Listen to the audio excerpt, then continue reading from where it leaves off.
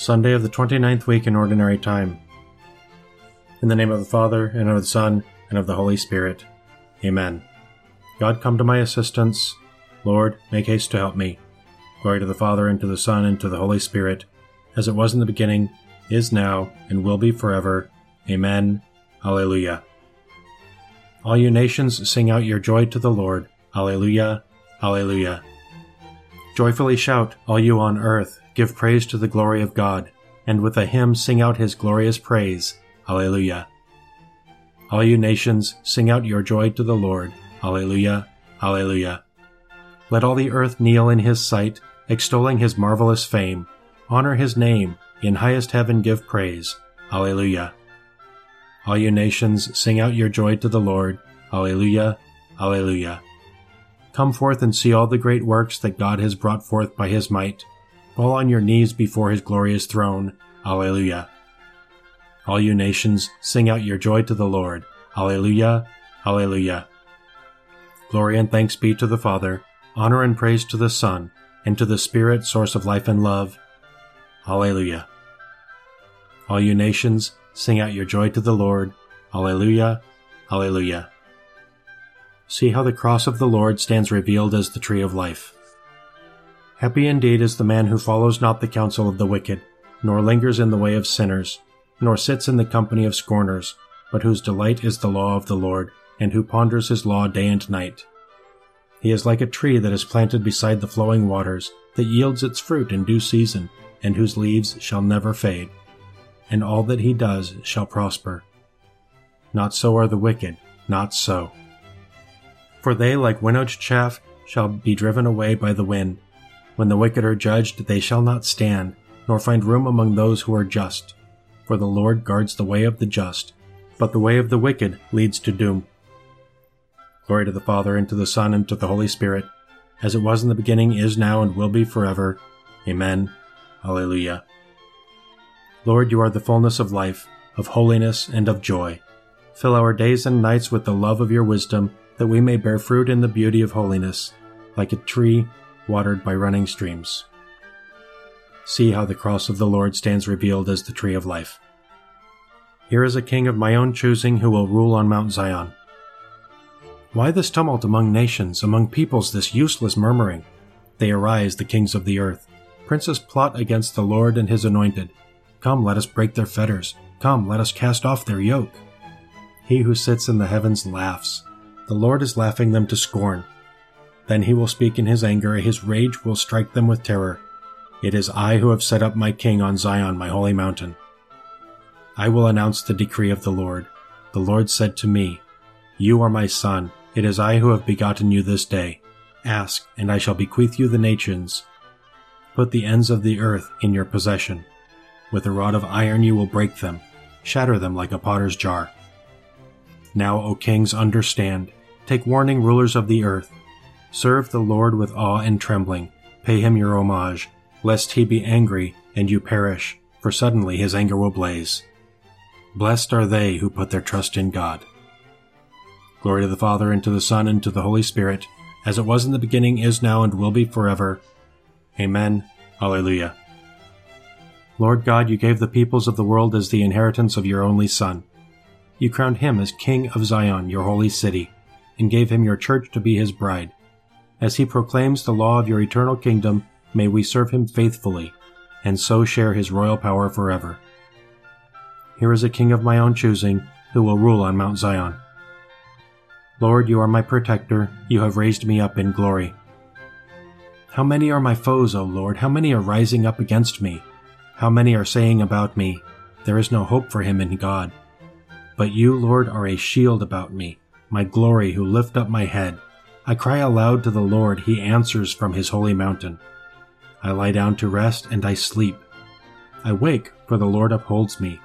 I will not fear even thousands of people who are ranged on every side against me. Arise, Lord, save me, my God. You who strike all my foes on the mouth, you who break the teeth of the wicked. O Lord of salvation, bless your people. Glory to the Father, and to the Son, and to the Holy Spirit, as it was in the beginning, is now, and will be forever. Amen. Alleluia. Lord God, you heard the cry of your Son when he was oppressed. and saved him from the sleep of death. Arise, Lord, help your church. Be its shield so that it may hold up its head and radiate the glory of the resurrection. Lord, you are my protector. You have raised me up in glory. May the word of Christ ever fill your hearts. Share with one another the wisdom you receive. A reading from the beginning of the book of Esther. During the reign of Ahasuerus, this was the Ahasuerus who ruled over 127 provinces from India to Ethiopia, while he was occupying the royal throne in the stronghold of Susa, in the 3rd year of his reign, he presided over a feast for all his officials and ministers, the Persian and Median aristocracy, the nobles, and the governors of the provinces. Queen Vashti also gave a feast for the women inside the royal palace of King Ahasuerus. On the 7th day, when the king was merry with wine, he instructed Mehuman, Biztha, Harbona, Bigtha, Abagtha, Zethar, and Carcas, the 7 eunuchs who attended King Ahasuerus, to bring Queen Vashti into his presence wearing the royal crown, that he might display her beauty to the populace and the officials, for she was lovely to behold. But Queen Vashti refused to come at the royal order issued through the eunuchs. At this the king's wrath flared up, and he burned with fury. He conferred with the wise men versed in the law, because the king's business was conducted in general consultation with lawyers and jurists. He asked them, what is to be done by law with Queen Vashti for disobeying the order of King Ahasuerus issued through the eunuchs?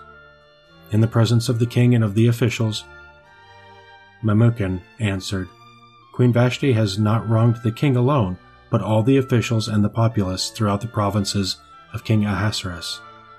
If it please the king, let an irrevocable royal decree be issued by him and inscribed among the laws of the Persians and Medes, forbidding Vashti to come into the presence of King Ahasuerus and authorizing the king to give her royal dignity to one more worthy than she. There was in the stronghold of Susa a certain Jew named Mordecai, son of Jair, son of Shimei, son of Kish, a Benjaminite, who had been exiled from Jerusalem with the captives taken with Jeconiah, king of Judah, whom Nebuchadnezzar, king of Babylon, had deported. He was foster father to Hadassah, that is, Esther, his cousin, for she had lost both father and mother. The girl was beautifully formed and lovely to behold. On the death of her father and mother, Mordecai had taken her as his own daughter. When the king's order and decree had been obeyed, and many maidens brought together to the stronghold of Susa under the care of Hegai, Esther also was brought into the royal palace under the care of Hegai, custodian of the women. The girl pleased him and won his favor, so he promptly furnished her with cosmetics and provisions. Then picking out 7 maids for her from the royal palace, he transferred both her and her maids to the best place in the harem. Esther did not reveal her nationality or family, for Mordecai had commanded her not to do so. Esther was led to King Ahasuerus in his palace in the 10th month, Tebeth, in the 7th year of his reign. The king loved Esther more than all other women, and of all the virgins she won his favor and benevolence. So he placed the royal diadem on her head, and made her queen in place of Vashti. There is none so great as the Lord our God. He is enthroned on high, and looks down upon the heavens and the earth. He raises up the needy from the dust, and lifts up the poor from the dunghill. He has scattered the proud in their conceit. He has cast down the mighty from their thrones, and has lifted up the lowly. He raises up the needy from the dust, and lifts up the poor from the dunghill. A reading from a letter to Proba by St. Augustine, Bishop. Why in our fear of not praying as we should, do we turn to so many things to find what we should pray for? Why do we not say instead in the words of the psalm, I have asked one thing from the Lord. This is what I will seek, to dwell in the Lord's house all the days of my life, to see the graciousness of the Lord, and to visit his temple. There the days do not come and go in succession, and at the beginning of one day does not mean the end of another. All days are one, simultaneously and without end, and the life lived out in these days has itself no end. So that we might obtain this life of happiness, he who is true life itself taught us to pray, not in many words as though speaking longer could gain us a hearing. After all, we pray to one who, as the Lord himself tells us, knows what we need before we ask for it. Why he should ask us to pray when he knows what we need before we ask him may perplex us if we do not realize that our Lord and God does not want to know what we want, for he cannot fail to know it, but wants us rather to exercise our desire through our prayers, so that we may be able to receive what he is preparing to give us. His gift is very great indeed, but our capacity is too small and limited to receive it. That is why we are told, "Enlarge your desires, do not bear the yoke with unbelievers." The deeper our faith, the stronger our hope, the greater our desire, the larger will our capacity to receive that gift, which is very great indeed. No eye has seen it, it has no color. No ear has heard it, it has no sound. It has not entered man's heart must enter into it. In this faith, hope, and love, we pray always with unwearied desire. However, at set times and seasons we also pray to God in words, so that by these signs we may instruct ourselves, and mark the progress we have made in our desire, and spur ourselves on to deepen it. The more fervent the desire, the more worthy will it be its fruit. When the Apostle tells us, "Pray without ceasing," he means this: desire unceasingly that life of happiness which is nothing if not eternal, and ask it of him who alone is able to give it. You will seek me, and when you seek with your whole heart, you will find me. You will pray to me, and I will listen to you. I know the plans I have in mind for you, plans for your welfare and not for misfortune, plans that will give you a future full of hope. You will pray to me, and I will listen to you. You are God, we praise you. You are the Lord, we acclaim you. You are the eternal Father. All creation worships you. To you, all angels, all powers of heaven, cherubim and seraphim sing in endless praise. Holy, holy, holy Lord, God of power and might. Heaven and earth are full of your glory. The glorious company of apostles praise you. The noble fellowship of prophets praise you. The white-robed army of martyrs praise you. Throughout the world, the Holy Church acclaims you, Father of majesty unbounded, your true and only Son, worthy of all worship, and the Holy Spirit, advocate and guide. You, Christ, are the King of glory, the eternal Son of the Father.